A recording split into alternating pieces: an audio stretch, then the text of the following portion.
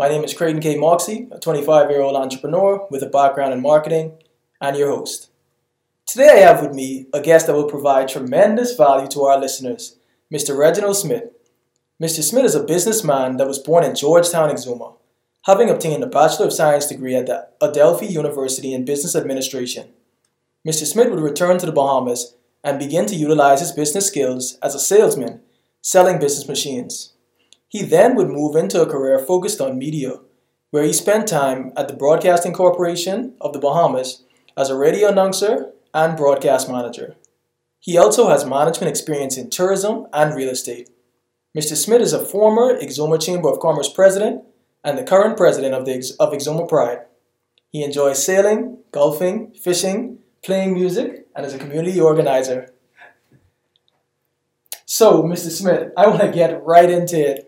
Now, the first thing I want to touch on, first of all, you have an extensive resume. It gets really deep, a lot of stuff. So, we're going to try to capture some of it, but we won't be able to capture the entire legacy of Mr. Smith. But the first thing I wanted to touch on, because I thought it was very interesting, how was your experience at the Adelphi University in New York?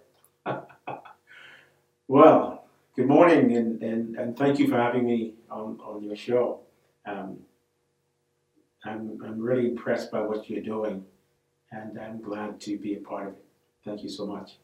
And good morning to those, good afternoon, whatever time you're hearing this, to our listening audience. That's an interesting opening question. It's not the one I expected, because my journey begins a lot earlier. Yes, sir. But to be direct to your question, you have to imagine, first of all, that I had never been out of the country before. And that I had gone from Exuma 4 years earlier, or 5 years earlier, to Nassau, which was a huge change for me. I first went to Nassau as a young boy on the mailboat. And the vivid picture in my mind is coming down the channel into Nassau Harbor and seeing cars, real cars for the first time. The only car I'd seen before that was a Model T Ford, owned by Father Knifton, the Anglican priest here. So you can imagine coming down the harbor, there were all these red and black things and green things dashing up and down the street. And there were Cadillacs back in those days. There were taxis. So that was my first experience with the big city. That was in 1950, I want to say 1953 maybe earlier. So here I am, 1957 at Government High School, getting out of there in 61 at 17, and then heading direct to Manhattan. Wow. So I go from, and Nassau wasn't a big city back then, in the 60s. We were still a relatively small city growing. So imagine me going from Nassau to New York. Business capital. And one of the first things I did, Father Willie Thompson was my mentor. He actually flew up with me on POIC. Imagine me coming down we were living on 34th Street in Times Square, 34th in Manhattan, and we were right on Times Square. And I went out that morning. I got up and I went out early because I always get up and go early. And I started speaking to people. Like I'd say, good morning, okay. And people would step around me like, something's wrong with this guy. And I went back up and I said to Father Thompson, I said, a strange thing. I said, I went down, I spoke to people, and I said they looked like they were afraid of me. And he could not stop laughing. He said they were afraid of me because I thought he was some kind of a crazy person. Wow. So that was my introduction to New York. But I had 4 wonderful years at Adelphi University. I went there because I was granted a scholarship by someone who became my almost adopted dad. Yes, sir. After my father died, Gerald Smith. Yes, sir. He was an Irishman who bought property here in Torbay back in the 40s, late 40s, early 50s, who I met while working one summer for Basil Mintz. Wow. I think I was 14 years old. I was home for summer, working as a fishing guide, along with a good dear old friend of mine, Sam Rowe, who's passed away now. But I was called one afternoon to take a gentleman fishing because we had Basel was the Basel was the distributor for an engine that was being made by a company out of New York, and or at least marketed by, I guess. And I was supposed to demonstrate this engine to this gentleman, and so I met them on the dock, this couple, and took them fishing. And when I met him, he introduced himself as Gerald Smith, and he said, "Well, we must be family." Yes, sir. And so I took them fishing right in the harbor. We didn't have to go outside then. There was lots of fish in the harbor. So when we were through fishing, we came back to the dock, and he said, well, he'd asked me while we were out there, what did I plan to do when I was through in high school? And I said, well, I'm going to be an electrical engineer. Yes, sir. Okay, because I had with Nigel Minns done all the wiring, the first wiring of homes and businesses in Georgetown at 14 years old. I wired Eddie Minnis's Edgewater, and I believe some of my wiring is still in the roof. I did the Baptist church. I did my brother Lawrence's home. I did a couple other buildings, and I can't remember them all. But I did all that, laid that wire, and he showed me how to do it. So I was fascinated. Yeah, sir. Of course, and that was my big thing. I was going to go and be this big brain guy. Well, you still did that. Well, I did some of it. Yes, sir. And so I went off to be an electrical engineer, and the way it worked was when I graduated Government High, I did not get the whatever that certificate was, but I got GCEs. I was one of the first people in the country actually to get a GCE report out. Is that Government Certificate of Education? I don't know what GCE meant, but you sat the exam. It was from London, and I ended up with seven GCEs, which was different from the other top people like Madeline Sawyer and B.J. Norris. Yes, they got the other thing, but I got GCE, whatever that was. But I got through it. I remember Mr. Davis coming to me at graduation and saying, "Smith, I want to see you." We all got called by our last name. Smith 1 or Smith 2.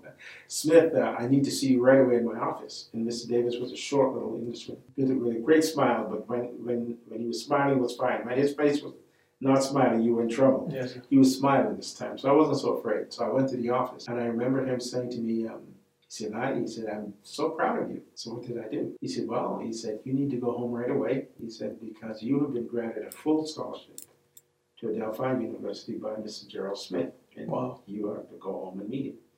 And I can't tell you, it didn't mean a lot to me at that time because I couldn't comprehend what was happening. You remember now I'm 16 and a half, 17.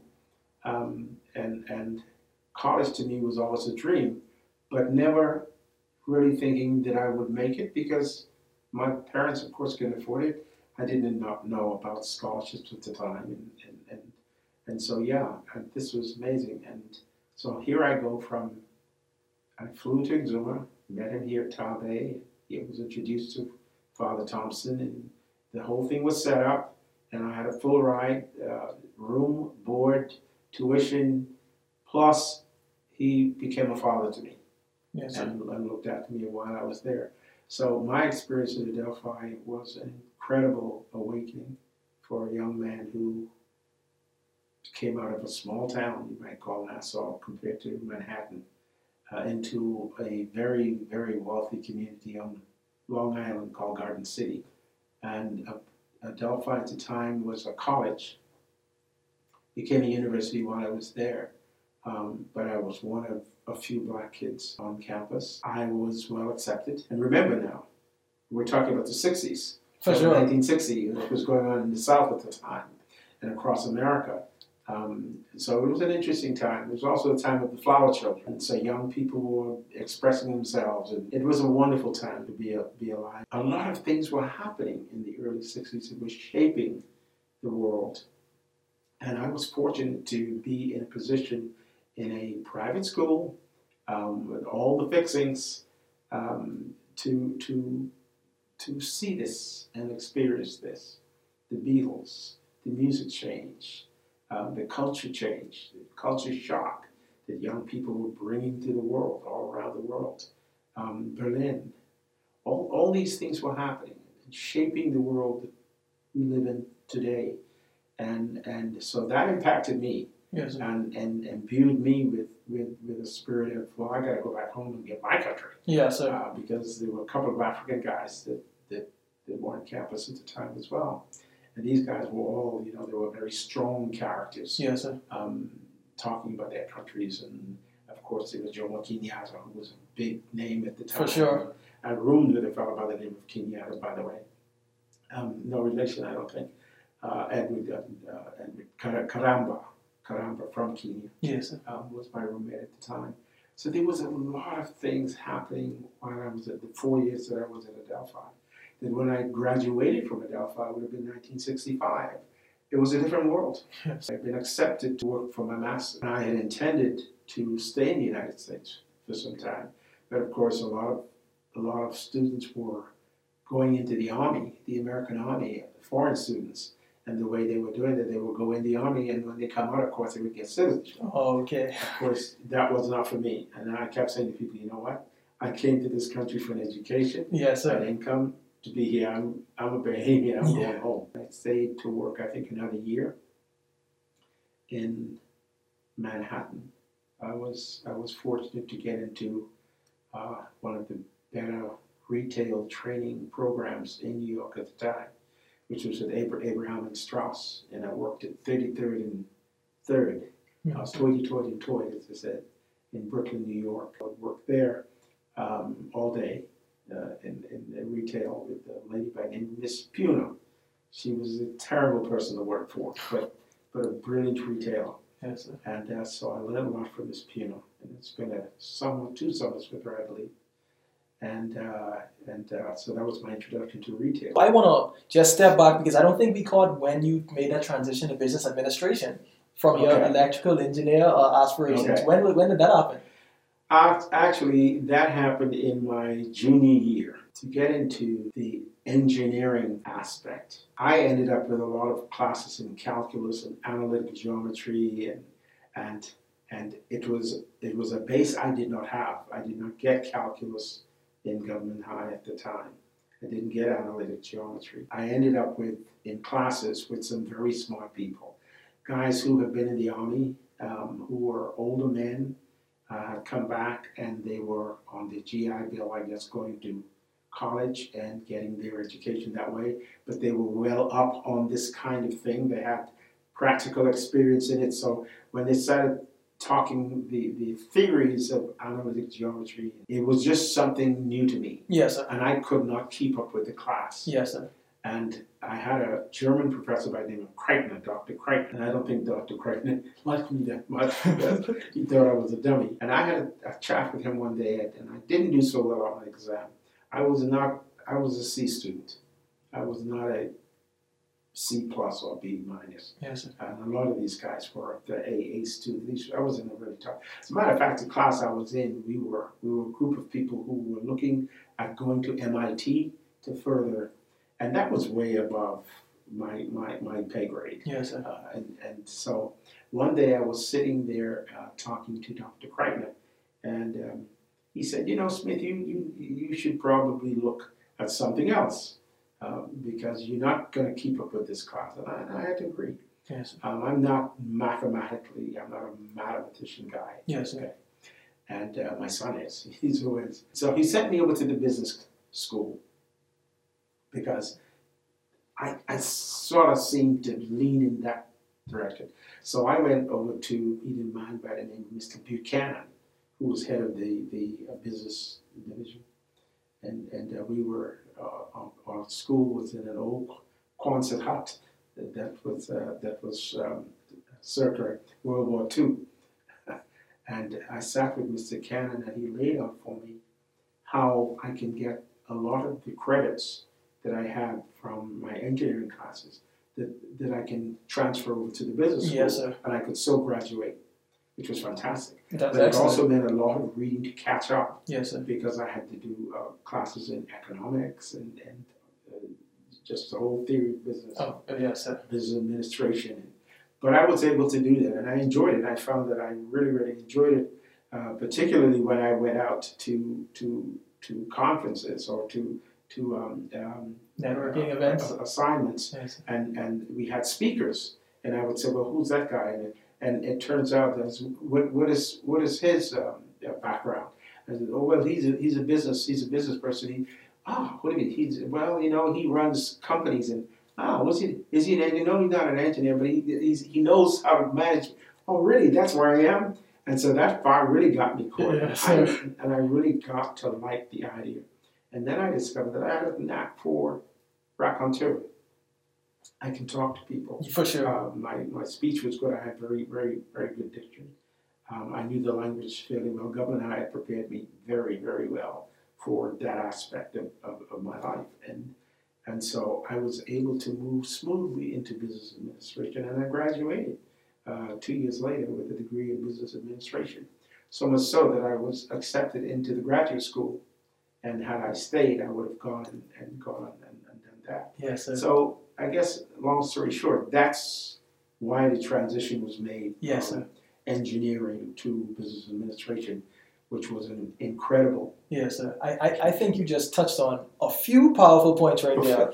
One of the first powerful points is that, oftentimes you could have actually did the engineering thing. I'm sure you're brilliant enough to do it, right? I could have. But it's a lot of times people don't get initial exposure. If you just had a little exposure earlier, I'm sure you could have went through that smoothly, right? But also you notice that, okay, my natural strengths align more in another area. I can really push that forward, and then you gain that interest and really propel that. And I think that's valuable. You realize that the business guy, right? He might have ran all these businesses, but he didn't have to know every single detail and every technical skill of how to do it. But if you know the knowledge, if you have the knowledge of how to put together a concept and tap into the idea and structure things, you can be a business person. And I think that's a part I want to tap into, because a lot of people think that to be a business person, you have to know every intricate detail, and that's not the case with a lot of things. For example, the person who founded McDonald's or something like that, they're not in there flipping burgers. They don't know every intricate detail of how to run the business, but they know how to set up structures and put other people in place who know things and can run the business. And I think that's what sounds like it interested you initially when you made that transition to business, that, okay, I'm Red Smith. I may be great at certain things, but I don't have to be great at everything to be a businessman. I can own multiple businesses, have various structures without knowing every single detail. So I feel that that's very powerful. With a lot of things happening around me. I worked construction in New York. You did everything. Oh yeah, I didn't play around. That also was another aspect of seeing lifestyles. Brooklyn, New York, watching a Jewish person walk down the street at 110 degrees, fully dressed in black, head to toe, and a big beard. And we are sweating like crazy. And you're saying, how could this happen? So I became not infatuated with, but cognizant of a lot of the Jewish culture in New York, because all the guys in my bands were Jewish guys. Yes, sir. And I would go to their homes and eat their food. Gefilte fish is one of my favorite foods still. Yes, But you can see it's shaping me here. Yeah, so These that's the main thing I'm getting from it right now. These were the years that really started to shape me.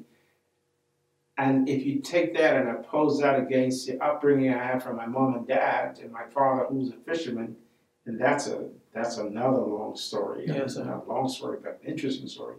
My dad coming from Long Island to here, marrying my mother, who was from here, from here, raised by the Minses in Georgetown. Yes, sir.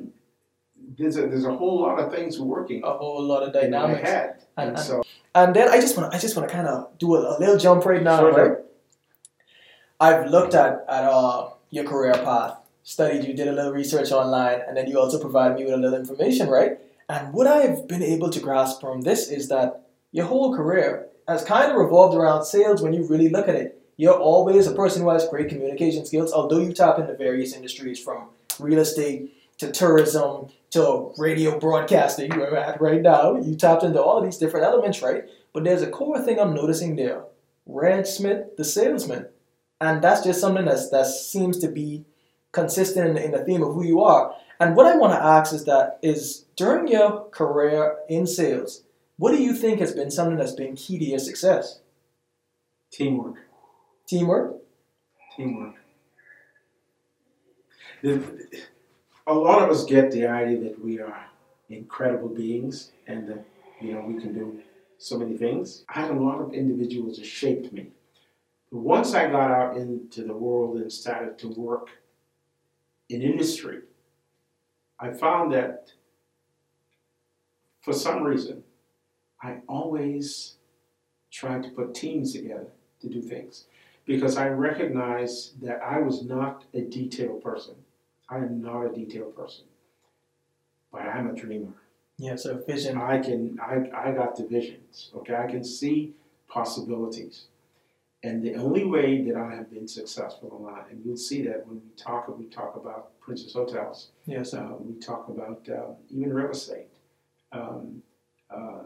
That the best production I've ever done, even at ZNS, was when I had a good team. When I went to Freeport to build 810 Radio, along with my cousin Ambrose Smith and Kelsey Johnson, I had the job of hiring the staff, okay, the on-air staff. Yes, sir. And I put together a team that was absolutely fantastic. Now, not on my own. There were people who came to me and said, you should look at this person or look at that person. But eventually, I remember Bill Bain, Colin Tatum was a friend of mine at the time, who said to me, you should look at this guy. Yes, he sir. was working in the engineering department at Princess Hotels. I was not a Princess at the time. I was with ZNS, of course. And I went to this guy. He was living in a room at Princess at the King's Inn. And I went to this man's room, knocked on his door, and this voice came and said, hello? And I knew right away, I said to myself, this guy's high. Yes, sir. just from his voice. Yes, sir. And then, of course, I ran into Kirk Russell, who was a Grand Bahamian, incredible guy. I miss Kirk. Muscle Killer Russell is his monocle. A young fellow named Perry Clark, and what happened to Perry, a young lady, and whose name I forget right now, but I can see her face.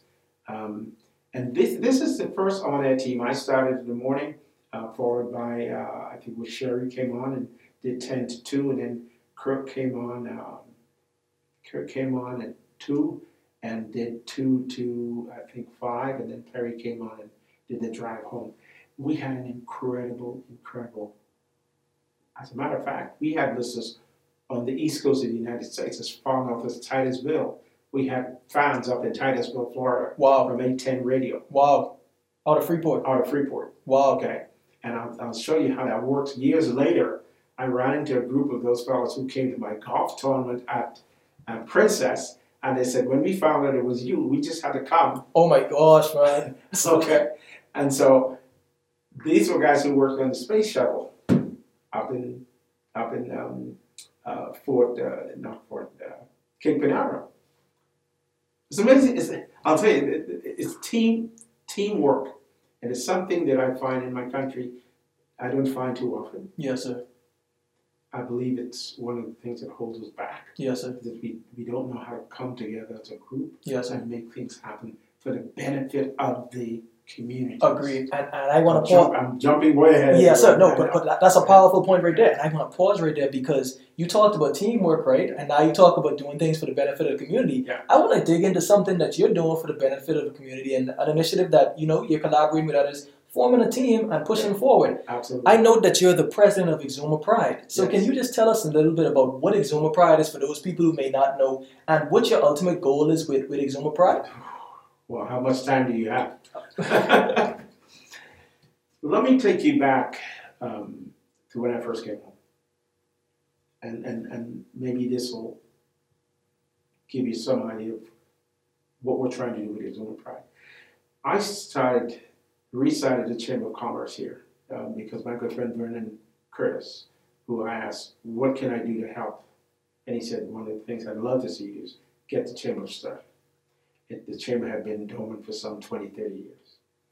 So I did that. We got that going, went very, very well. The first 5 years was incredible. And we're struggling now, but it's there. It's in place.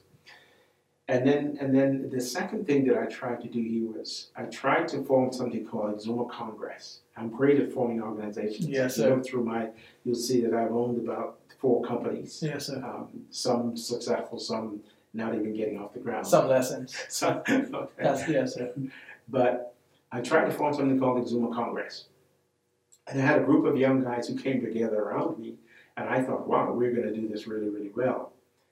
The idea of the Congress was to go into each community in Exuma and have that community come up with 3 to 5 persons who would represent, say, Mount Thompson or Rollville on a board that we were putting together. The purpose of this board was to bring representation. Actually, it was like a forerunner of local government. Yes, sir. Bring representation from that community to the group. And the ideas from that would go into a island-wide program that would allow us to build Exuma uniquely in our way. Wow. Okay? What we had aimed to do was come up with projects in each community to lift infrastructure, et cetera, et cetera. What are the needs of the community? And then the persons in that community would be responsible for coming to the Congress with those ideas, okay? And then we would take those ideas and put them into the island program for each community, into an Exuma program, include the keys, okay? And then we would go ahead and use those items to create the budget that we saw we would need from government to run Exuma, okay? And the idea was to have that budget, our budget, ready before the national budget, so we can submit that to a member of parliament who would go to Nassau and present that as what we needed in Exuma. Mr. Smith, that is the most intelligent thing I've ever heard, and it's the way our country should run. Well, we have things where it died. It was killed. So many things, and it's going to come back. If it has to come back in a different form, it's going to come back. But it's something we need, because the way our country is structured, right, we focus on centralizing everything, and it's to the detriment of everything else in the country. I know me and you had a talk before where we were talking about how, the pivotal role Exuma can play in the advancement of the Bahamas, but some of our systems that we have towards running the country just don't direct things towards doing that and making Exuma what it could be and making other places what it could be and ultimately advancing the Bahamas. So that's a long way around to answering your question, Exuma Pride. In 2012, I ran for Parliament. Not because I thought I could, as an independent, not because I thought I could beat the big guys necessarily, but I needed to get my foot in the door, okay?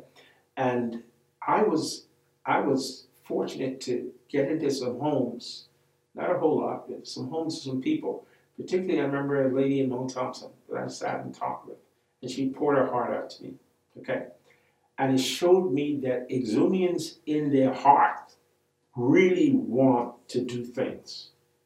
But what is lacking is the leadership in the communities, somebody to go forward. I mean, I grew up in an Exuma where you knew in every community, and if you talk to any Exumian around my age, and you ask them, who was the representative in the forest? And without a doubt, they're going to tell you Maxwell Ram Forest. I could be wrong about that, but that's from my point of view and what I recall. That's probably very accurate. That's the name that comes out of it. Yes, if you went to Roll Town, I.R. Roll, okay, Henry Bridgewater, you knew who the leaders were. Yes, okay, you went to Williamstown, you looked at Vincent Bowe, okay, and Racy, the Siles people, the Sayers people. You knew who they were. If you went to Rollville, they were the Kermit Rolls and John Rolls, and you knew who ran our communities, okay? And back then, Roll Town was a model community. Yes, sir.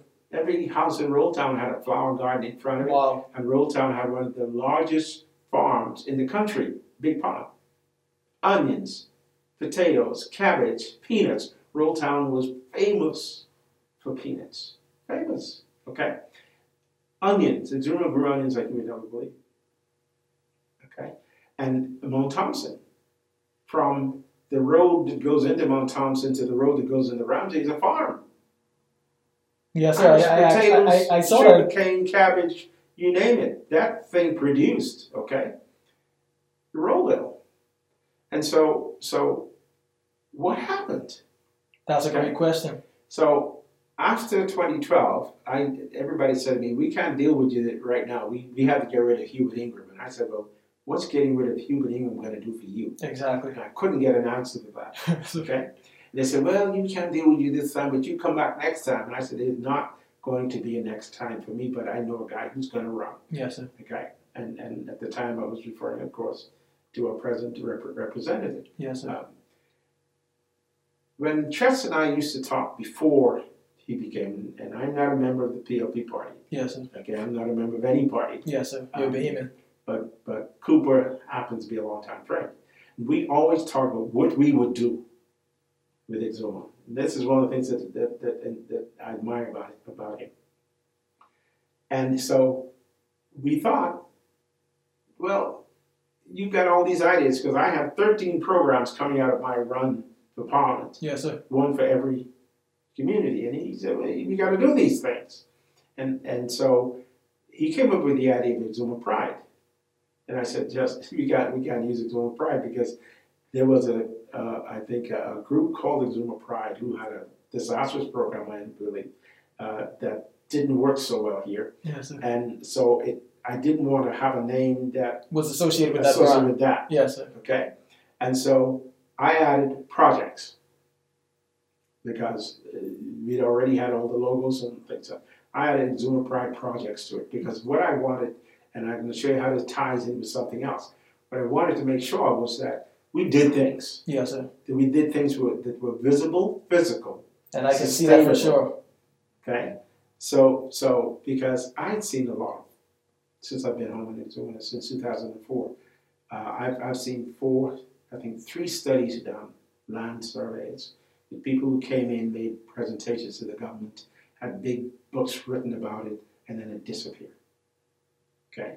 So we did not want to fall into that category. And so we had this big meeting at the auditorium down here in Mount Thompson. Minister Roman was so good to come and join. Chester did all of that. That night he donated his pay from Parliament to getting us started. And so we were rolling. Okay? And we went out, and a lot of the things that I had imagined, we tried to get people to join us. Yes, sir. But coming out of that meeting, and this is something that I don't want to get too deep into, but I think I should mention it. We had a lot of people at that meeting at the auditorium that night, but everybody called me the next day asking, first of all, what contracts are we going to give out? How much are we going to pay? I got so many questions from the people who all signed up to volunteer. And I'm sure that night we made clear that we were looking for volunteers. Yes, sir. Well, none of these people really wanted to volunteer. They thought this was going to be a big payday or whatever. or they were there because the politicians were there. Yes, sir. And they wanted the connection. I don't know, whatever the reason was. Long story short, we ended up with very few people. And some of the people that we counted on to come on board with me, I wasn't supposed to be chairman of Exuma Pride. I was supposed to be a co-chair. Yes, sir. But finding a co-chair became very, very difficult. They wanted to work. And so I finally said to Chester, you know what? You'll take it on. I'm going to take. We're just going to go. Yes, sir. And so we did. We are very fortunate. Again, I talk about putting a team together. There's a lady in this island that a lot of people do not know, or a lot of people know, but don't know her tenacity and her commitment to community. Her name is Sheila Moss. Mrs. Sheila Moss, when I came here, headed something called the Beautification Committee, which was something they were trying to do to refurbish Georgetown. She's still trying to do that, okay? And we created a project around what Sheila was trying to do with Lake Victoria. Yes, sir. And so we are developing a park called Lakefront Park. Yes, sir. Across from the Catholic Church.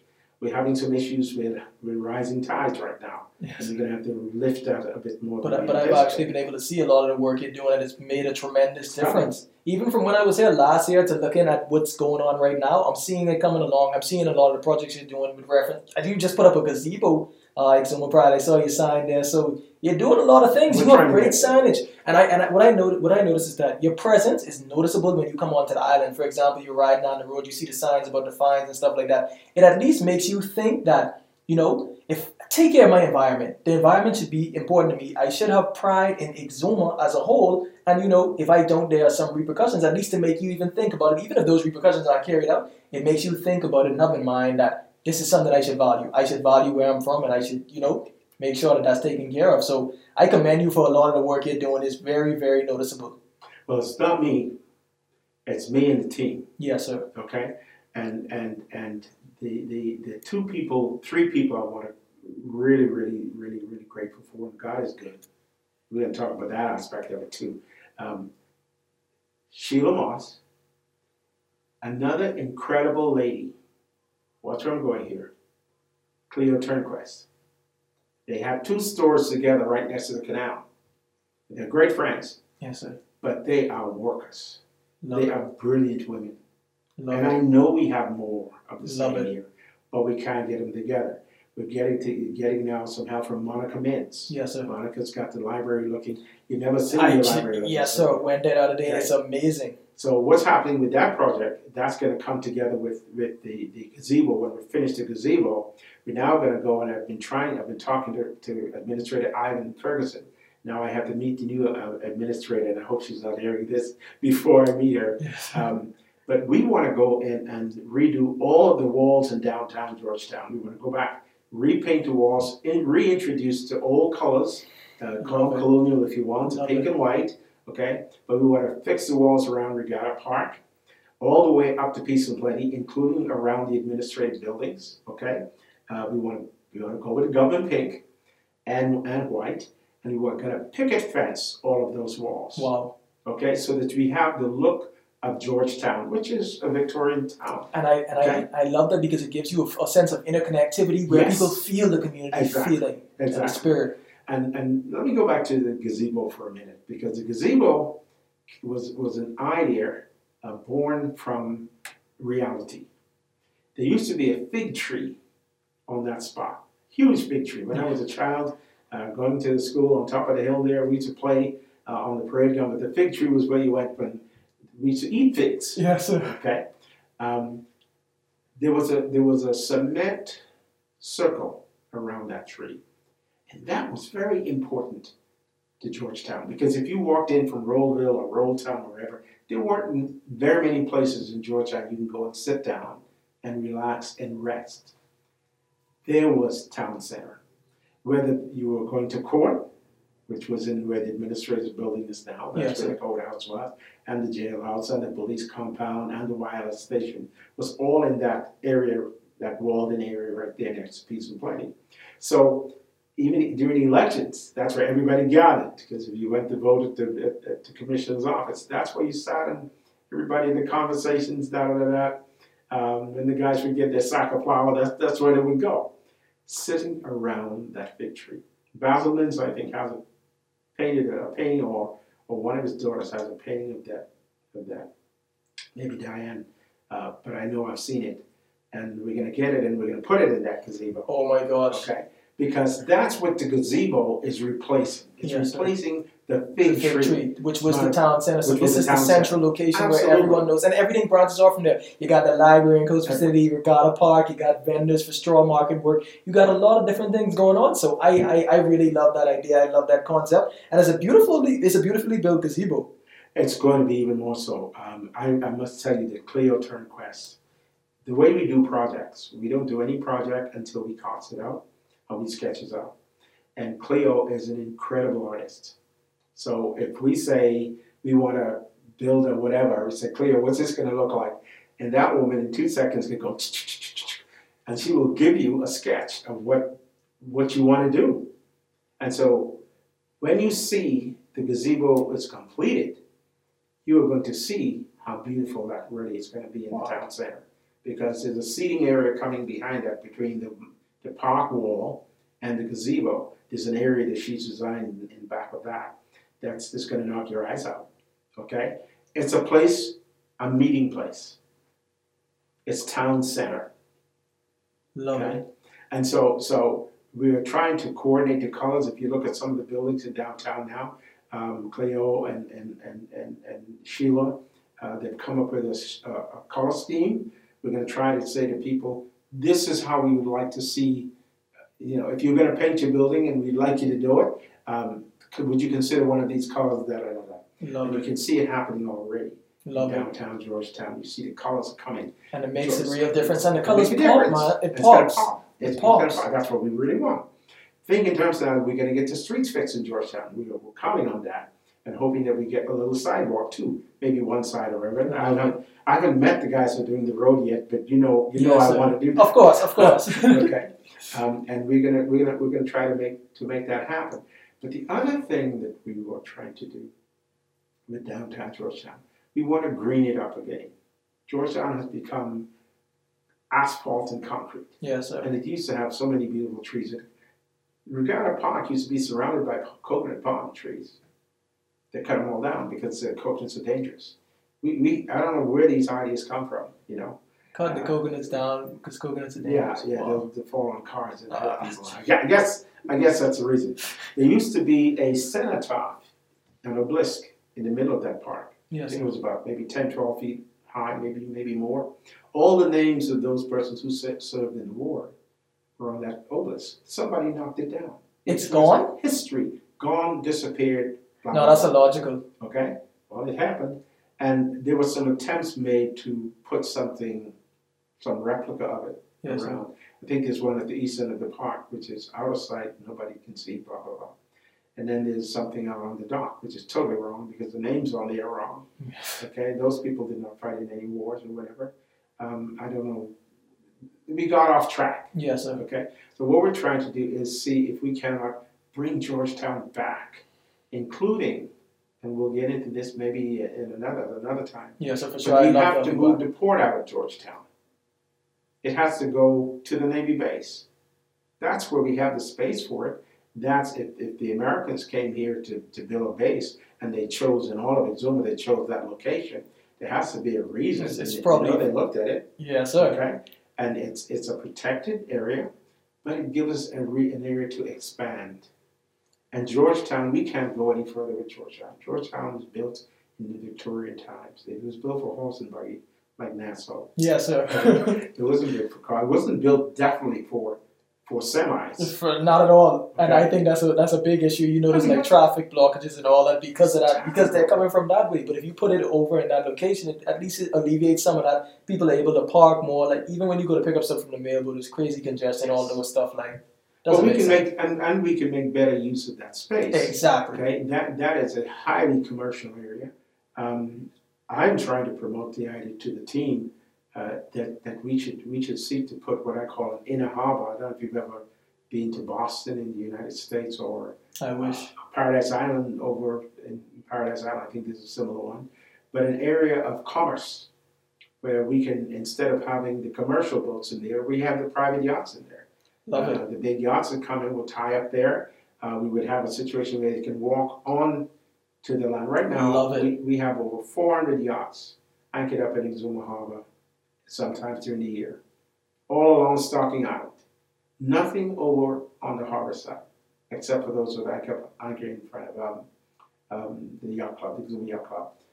Why not create a situation where those boats can actually dock here and people can come off and walk the streets? Why not? Okay, and go into stores. When it's rough, they can't take their dinghies to come across the harbor. They won't. So, Yes, sir. and all those sailboats, they can be at sea for 6 months. They don't really need us. Exactly. They only need a great anchorage. But why not incentivize them to come in, be able to anchor up, and then you get the economic benefits? Because I'm sure with big yachts come big revenue that gets to circulate to the community.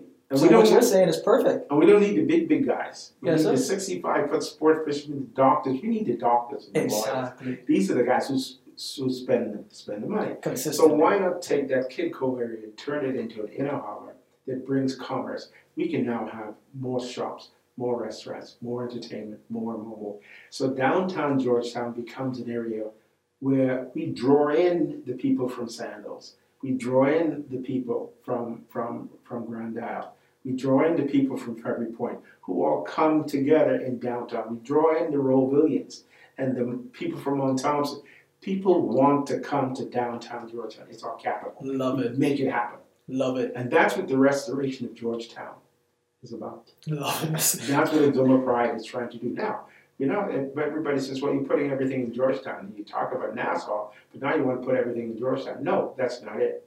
The whole idea of Exuma Pride, that was a Georgetown Pride. Yeah, so It's it's Exuma Pride. But it's fundamental that you would start in your downtown area. You go to anywhere in the world and their downtown is the main economic zone. So you want to start there, but the effects will be felt in other areas because with your plans, you're focusing on all the communities and doing initiatives within them and things that work in those communities. Because something that might work in Georgetown might not be the best thing for Williamstown, might not be the best thing for Steventon, might not be the best thing for Ramsey. But you do things that work in those communities, and with you getting community involvement and forming these teams, you get that accomplished. Absolutely. Absolutely. And the whole idea is to bicycle this program through our communities. Imagine, Christian, if we had 13 communities on Exuma functioning with an economy of its own within itself. Powerful. Take for example, let's just take Williamstown. Williamstown is my, there are others. William, in my travels and promoting Princess Hotels and promoting Grandma, I spent 16 years doing that. We were in Memphis, Tennessee, and we were headed over to Little Rock, Arkansas. And a lot of people were talking about stopping off in Hot Springs. And I didn't know what Hot Springs was. So I never went. But I eventually did go to Hot Springs some years later. And one of the things we did when we got there was we went to this old hotel. We're on our way to Little Rock from up in Cincinnati. So we went into Hot Springs, basically because I wanted to see it. I wanted to see why people would go there. And we went to this hotel, looked like an old hotel, to the baths. Okay? I went in, checked into the desk. I was taken down into a spa. I was met by an attendant. I was put in a tub of mineral water and scrubbed. Okay? The guy actually did a big old brush, scrubbed me like, okay? Took me out of there, put me over in the sauna. Okay? Went in the sauna for 20 minutes.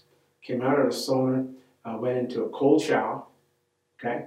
Came out of the cold shower and then dried off and was taken to a masseuse and worked on for an hour. I walked out of there spending $600. Okay? I look at this Savannah, the Salina in Williamstown, and I said to a friend of mine, who I'm not going to name because he's going to hear this, Yes. I said, why don't we salt is a curative. For sure. I mean, if you go by, salt is one of the oldest minerals in the world from biblical times. And it always held value. They fought wars over salt. It still has value. But we have the Salina doing absolutely nothing. The sluice gate is still there, okay? We can create some salt. Because, as a matter of fact, we could build a touristic salt industry in Williamstown. For sure. That you never have to leave Williamstown, you can work there, okay? But here's the other thing. Williamstown is a beautiful town, you know. I mean, if you go up around the town where the beaches are, yes, sir. Okay, the old slave quarters in the back there, and the old. You got to take me there sometime. Oh man, I'd love to. Yes, it's private land, but I'm sure okay. they wouldn't mind as well. The goats are there now. Yes, okay, they wouldn't mind escorting it. But imagine we take the water from the Salinas. We build ourselves a couple little bathhouses. Don't have to be big, don't have to be fancy, but you do the same thing they're doing in Hot Springs. Okay, it's a spa. Yes, sir. And to some people, it's a fun of the youth. We teach our young people, young ladies, young men, how to be masseuse, how to be whatever. We give them a thing, okay? And so I can go to Williamstown. I can go to the spa, okay? I can come out of the spa, either go lay on the beach and have a nice drink, or I can go to Santana's or the other restaurants and have a nice Bahamian. I can spend the weekend if I want to, because now we can put some little cottages around, all owned by people in Williamstown, mind you. We're talking about a town becoming self-sufficient. Love this. I already feel like I'm there right now. Okay. Oh my Now, we're dreaming here, okay? Yeah, so, no, but it's a viable this can dream. be so real. Easily. Because what are we doing now? What are we doing now? Okay, we are selling our properties, and I'm a realtor, so this is biting the hand that feeds you, kind of. But we're selling our properties to foreign persons who come here, build a lifestyle for themselves, and we work for them. So logical. You don't see that anywhere else in the world. Like so if I decide tomorrow to pull up my roots and go build someplace else and have some other people serve it, why can't I do that too? So that's unsustainable. Okay, we can't even feed those people. That's another aspect of Exuma pride. It's self-sufficiency. Okay, but I remember being in a class at Harvard University, and we were given a problem one afternoon to solve. And the instructor said to us, you tell us in your community, what is your terrible problem? In your country, what is your terrible problem? And I thought about it. I'm sitting there with guys from Arabia, Saudi Arabia, and Europe, and this is an international group. And I thought, Georgetown is my type of problem. It's my home. It's disgraceful. Okay, Georgetown never looked like this as a kid. Okay, so that's my terrible problem. So I presented that as my terrible problem, and I had all these guys sit around, these very wealthy guys from businesses and whatnot, and they all talked about Georgetown as my terrible problem and what I can do to solve it. Exactly, solutions. And you know, a big thing in business is whenever you identify a problem, that's where business comes from, because you have to provide a solution for it. Whoever provides a solution gets economic benefits, although they might not be evenly going for that initially. You might be doing it just as a good thing, but that's business. That's business. And what you provided just now is solutions for William Town. For William Town, that's businesses right there. And those are businesses that are owned by locals, where locals get the economic benefit. They're able to teach themselves skills, and it's sustainable. It's really sustainable. And I think that's what we need a lot more of. Like, we need a lot more local ownership. We need to be able to empower our people. We need to take advantage of the assets that we have.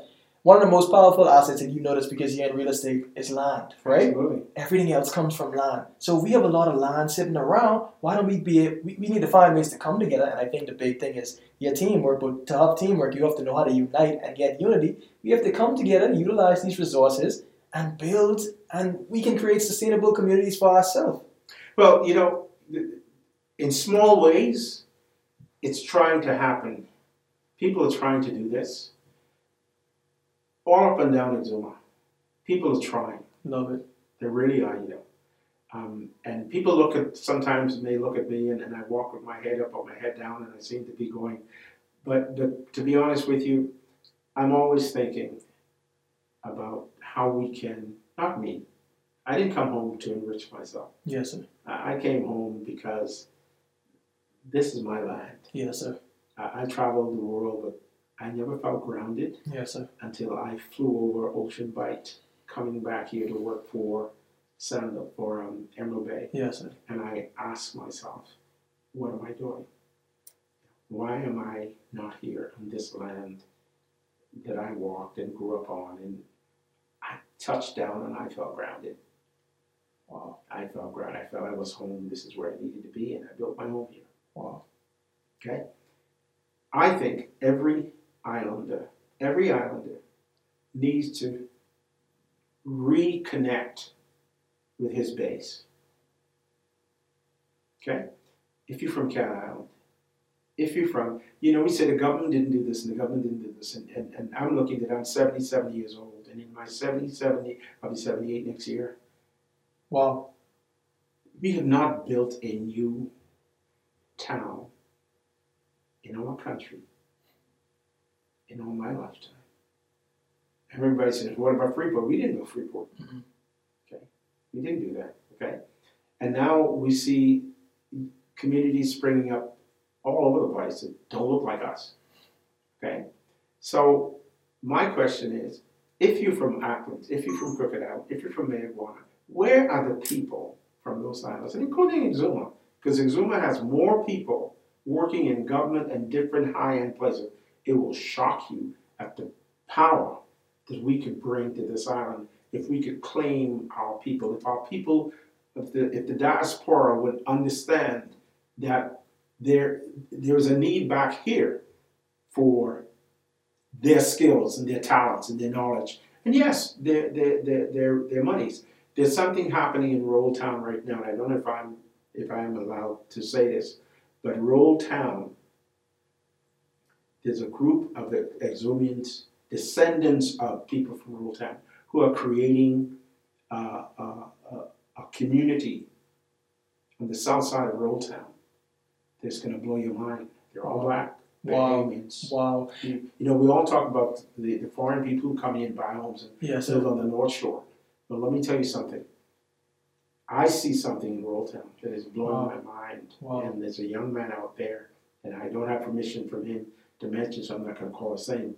I don't even know if I should talk about the project, because it has nothing to do with Exuma Pride. Yes, sir. But in a way it does. Yes, it Because does. it's exactly That is Exuma what we're Pride. trying to do. Empower our people to come home, take the land. Why should other people develop our land? It doesn't make sense. Why aren't we developing our land? Why aren't we doing that? It doesn't make sense. And I'm saying that all along, people are trying, but we need the connection to come together. It's the team coming, Exuma, Team Exuma. Yes, sir. Love that. I have another slogan that I coined last night. Exuma Rising. Okay? Coming together to understand how, I was listening to Joe Biden talking about how America is so great when they do things together. Mm-hmm. That's a common to America. Mm-hmm. It's common everywhere. Exactly.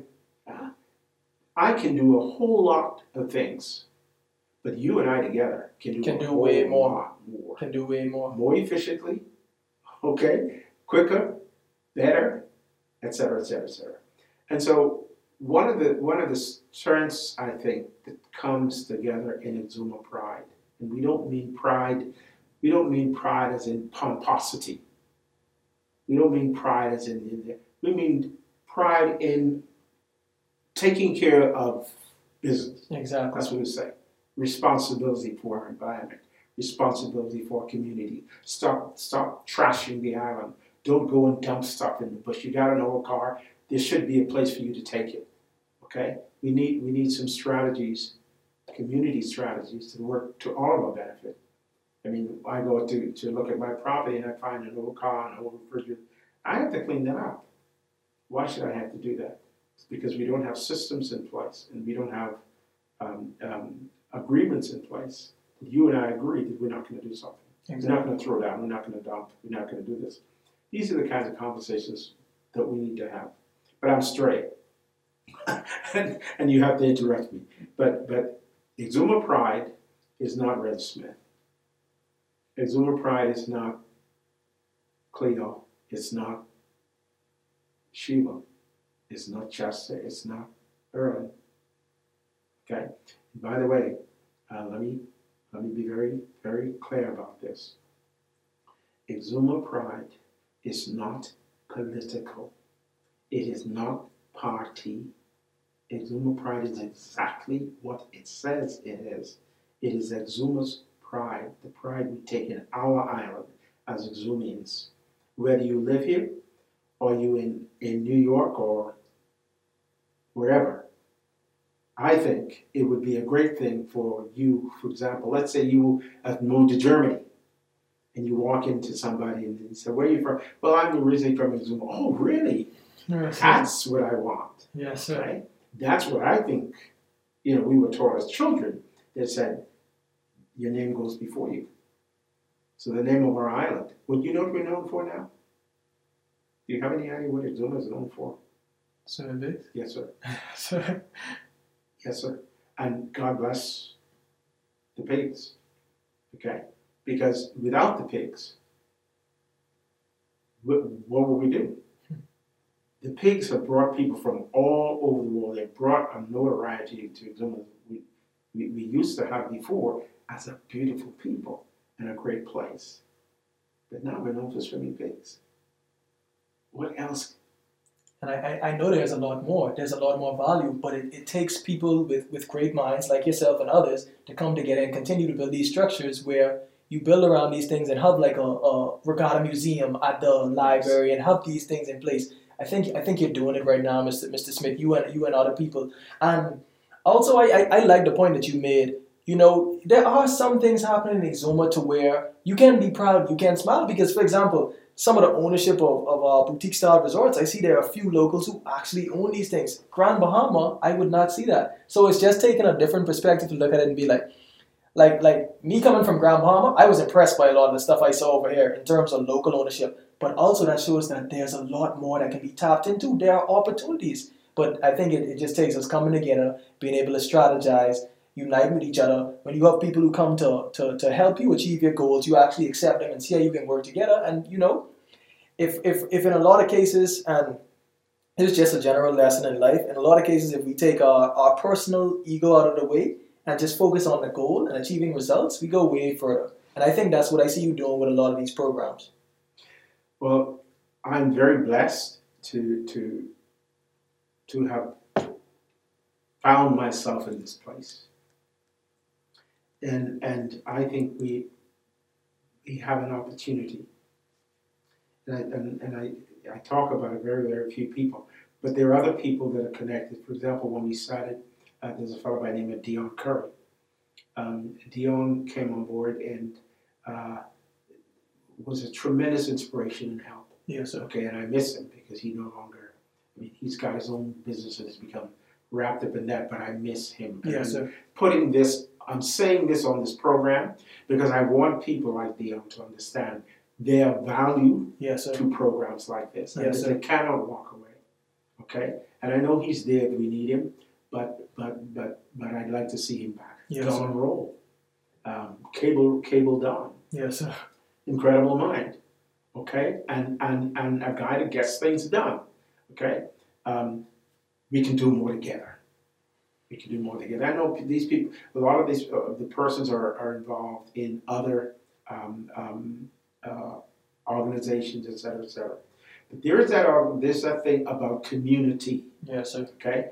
The problem is too many of us are doing too many different things and we're not coming together to build consensus. Well, that's really what we need. Yeah, so that's the thing in business. But also it's a concept that comes from, if you read like The Art of War, you notice that when someone's trying to destroy your army, if you have an opposing force, they try to divide you, and you're weaker in that sense. And it goes into everything in life. When we're not together, when we're not united, when we're battling on a million different fronts, our strength isn't centralized and going towards a direct goal, so we're weaker.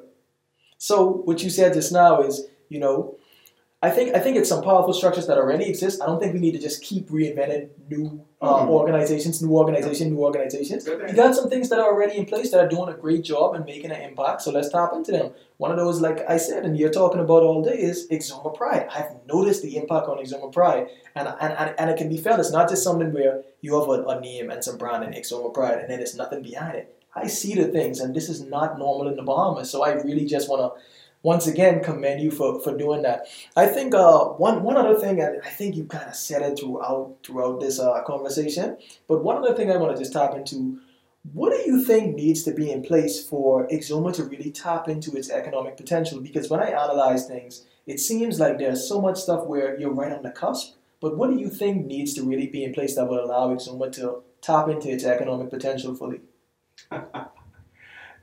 It isn't one thing. It is a series of things. And without being judgmental, and we have to be careful about that, I think one of the major contributions that could be made from a governmental point of view, we need to get real about local government. Everybody says, we have local government and local government is supposed to do this. Local government has no teeth. It is a document, okay, that even those who are elected do not understand, okay? We don't have people who are willing to push the margins and take power. I cannot give you power, Christian, okay? You have to take power. Yes, sir. I can put all the laws and all the regulations in place, but if you don't take it out, it stays on pointless. paper, okay? So our local government, to me, is a failure, okay, in terms of it has no it has no reason for being because these islands are running themselves in any case. Yes, sir. Okay? Now, you might say, well, it's because of the people you elect. Well, I have an answer for that too. You elect the kind of people get the government they deserve. Yes, sir. Okay? So don't blame the people that are elected. Blame you who elected them. Yes, sir. Can I just interject very quick? Yeah. Okay, with local government, right? Do you think it's really a failure per se, the people in local government, or more of a failure of the ultimate structure that's on top that doesn't provide local government with the necessary funding and the teeth, like you're saying, that they need? It's a great question. But in truth, where does, in our system of government, where does the power really lie? It's supposed to lie in the people. No. Where does it lie? It lies in the people. Yes. It's not supposed to. It does. Every 5 years, they come to us and they say, elect me. And we make that And what decision. do? We You elect- accept who they bring. You Yes, don't sir. say, no, I want this person. And if you don't bring me that person, don't come. You can do that. Yes, sir. We But definitely never do. Definitely. But we never do. And we seem to think that once a person is elected, they become above us. Yes, sir. And so we have to bow down to them rather than the other way around. We serve them rather than they serve us. And I The think that's a big Constitution issue. in the Bahamas is not there for us to serve the Constitution. The Constitution serves us. Yes, sir. Okay? So here's the thing. Local government needs teeth. I think when government created local government, it was a brilliant idea, For a sure. brilliant thing to do. But, that's like giving me a spoon and taking my plate away. What you can Okay. use it for? I mean, what am I going to use the spoon for? Yeah, so right? either- So here's what we can do. We can immediately ask Parliament to go back into local government and make some changes. For example, the Chief Counsel, that needs to be maybe a paid job. Mhm. Not maybe a big pay, but some pay. For sure. Okay? So that he spends time working for Yes. the island and not for himself. Exactly. If you're going to be my chief counsel, you don't got time to work for yourself, but you got to work for me. Exactly. And you got to ensure that someone is able to Okay. feed themselves so they can focus their focus where it needs to be. Absolutely. And you shouldn't be out there necessarily getting jobs for yourself. Your job should be getting jobs for your community. Exactly. You should be building your community. Exactly. You should be doing what I'm doing. Yes, sir. If local government is working, we don't really need Exuma Pride, do we? Okay? Because from licensing, which we got taken away from us, okay, we don't run our own affairs. You go right down the line. Look how long it's taken us to get an airport. We still ain't got it. It's promised. Yes, Okay? Look at our roads. We can't even cut the bush back. We in Exuma Pride, this is one of the reasons that Dion Curry got his cutter, because we were trying to trim the roads back because they were growing in. Yes, sir. Okay, holes in the road, blah, blah, blah, blah, blah. These are the things, the whole reason I thought of creating local government was to bring governance down to a lower level, closer to the people. So it's more efficient. Okay. and look at the structure. Look at the structure. We have national representation in our member of parliament. Okay?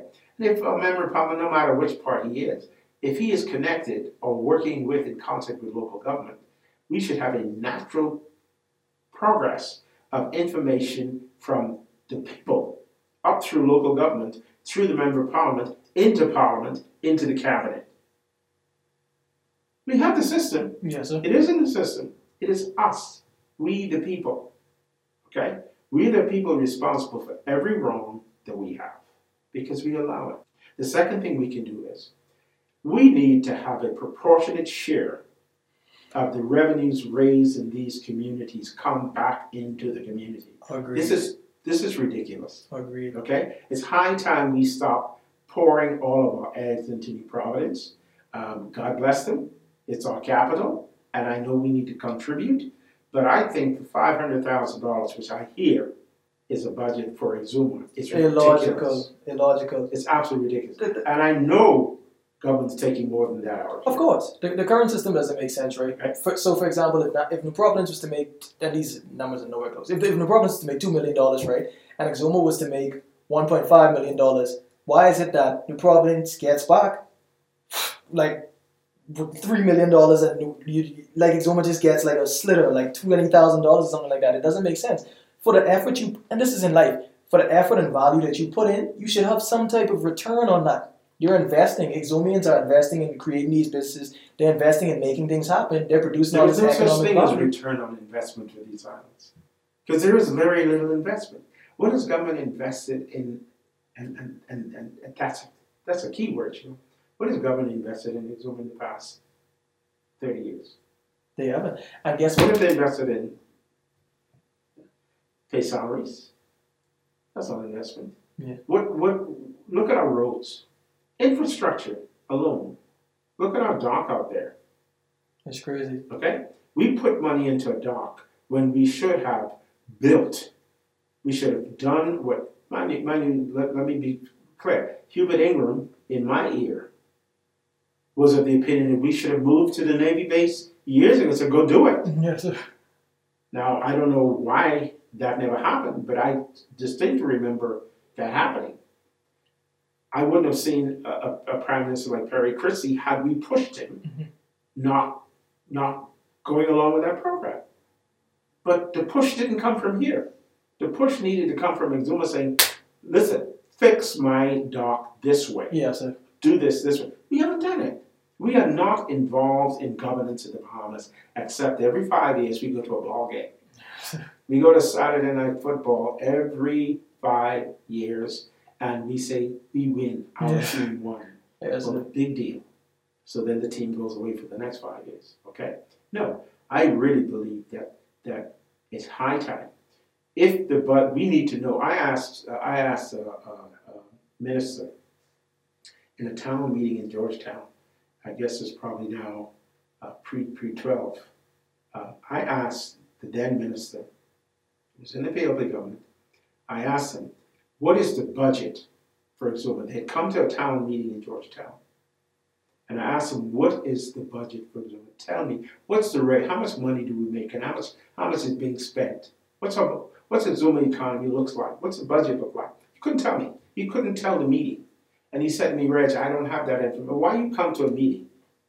But that's who should have the information. You know that question's coming. No, he came because he did not expect that question to come. It would never come up from this community. They came to tell us what they were going to do, but they didn't really come to listen to us. But you can't really act. This is a basic thing. Like, you can't really act. You can't do financial projections. You can't do any type of projections if you don't know the numbers and the base of what your expenses are, what your income is. Like, you have to know this basic information. You have to know that before you can invest. All right then. Okay, and so here's the thing. If they do not know, if the Minister of Finance cannot tell us at any given moment what the revenue of Exuma is for, I don't say this year, I understand that, last year. That's not good. Okay, you can't share that with me. That's not You good. can't share with me how much money's worth spending on Exuma. That's not I good. can't know that, and I'm an Exumian, and I'm paying, okay, I don't pay, yes, I pay taxes. I pay tax on everything that comes in here. I pay more taxes than the guy who's getting direct tax. I don't get it directly, but I pay it. Okay? So you should know these things. If you're gonna come to a meeting, a town meeting, that we're gonna talk about my community, everything's on the table. Okay? So the openness and the transparency that needs to happen has to come from us. We need to ask for it, and we need to know what is the economy of Exuma, not the national economy now. What is the economy of Exuma? What is our contribution? Why should I build my house, build a restaurant here? What drives that? What drives that is that I know next year I'm going to have this happening and that happening. Oh yeah, I can do this. Now It's the gonna work. value goes up. You have the traffic that brings in the revenue for your restaurant, and you win. We are flying blind, and that is our It's problem. horrible. We're flying blind. Okay, look at it. How many billions of dollars are we in debt now as a country? How many billions of dollars? Okay, it's ridiculous. Think of the Bahamas as a department store. We got 29 departments. We got one that is the big dog. This is bringing in the lion's share of the money. But we got 28 others that haven't even been touched, haven't even been offered. We're playing with. That seems like a bad investment. We're saying that they're dragging down the big dog It makes no sense. when you're not giving them an opportunity to grow. And the opportunity for growth is within It's them. here. This is where we grow. We don't grow in New Providence. No, that's Okay. That's a setup for the internationals to do whatever they want to do. What is Reg Smith's life principle that he would share if you had to give someone a little advice on advancing themselves in the business world? Connect with the universe and dream. That's deep. Whatever your heart, whatever your mind tells you, you can do. You can do. And there is that little voice that we all have that we hear in our head. You have it, I have, everybody's got it. Problem is that too often we listen to the wrong one. For sure. You know, we go different directions. But you asked me about, you know, what we can do. And I mentioned the fact that I said, connect with the universe and dream for your dreams. And I say that because in each of us, there's a possibility, and I don't want to, I'm no preacher, so I'm not going to go there, okay? But you know, what always fascinates me is we say that Western civilization is based on the Bible, but few of us use it to live our lives by, including yours truly. I mean, I'm fessing this up now, right? We need to get more into the spiritual man in our country than the temporal man. I think we make a mistake here because we belittle ourselves. For sure. You know, we don't realize how great we are really and all are as people. Okay? And when we get so tied up in getting and the money and the rest of it, these become our gods. And I know a lot of people say, that's Reg Smith talking. Yeah, it's me. Same old guy. Yes, okay, a little bit old, a little bit wiser, yes, I think. Okay. But if you ask me, one of the things we need to do is we need to get back to basics. For sure. Okay? We have more churches in Exuma now than when I was here. I know we had the Baptist, the Anglican, and I think we didn't even have a Catholic back then. I think the Baptists and the Anglicans were here, and maybe another. I'm not sure, but back then we had values. We knew who was who. We had respect for other people and for ourselves. We have to, if you want to build a strong community, you have to get back to these core values, man. Agreed. Okay? Because they're the cornerstones, the foundation that you build on. Yes, sir. Now, we hear from our friends next door, there's something called alternative facts. How can it be an alternative fact? It's either a fact or it's fiction. It's a lie. Yes, sir. Okay? And so I really believe that Exuma, and this is what I'm hoping for my eye, through Exuma Pride, that we connect the communities, that we understand the value of coming together as people, okay? Centered around a common cause. Love it.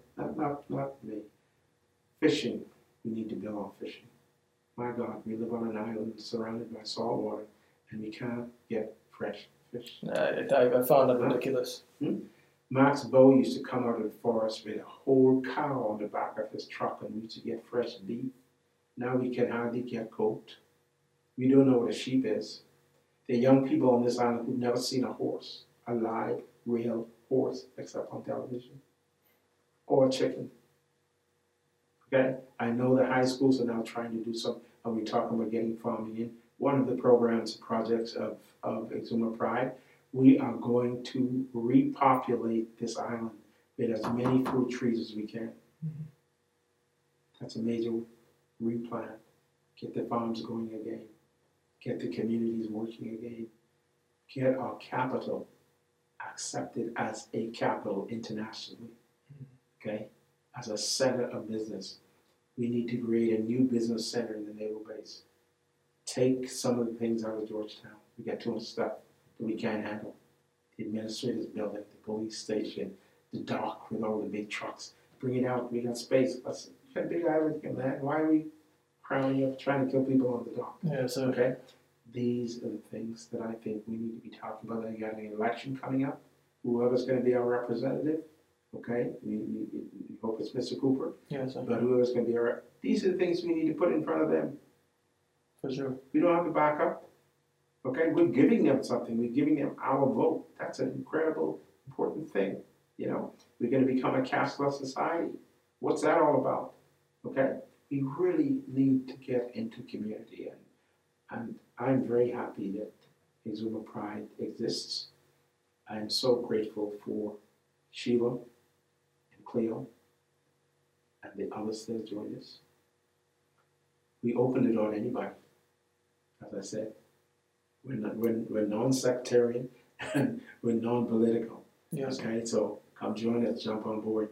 Whether you live in Nassau, you live in New York. If you're an Exumian, Exuma Pride is your organization. Get involved.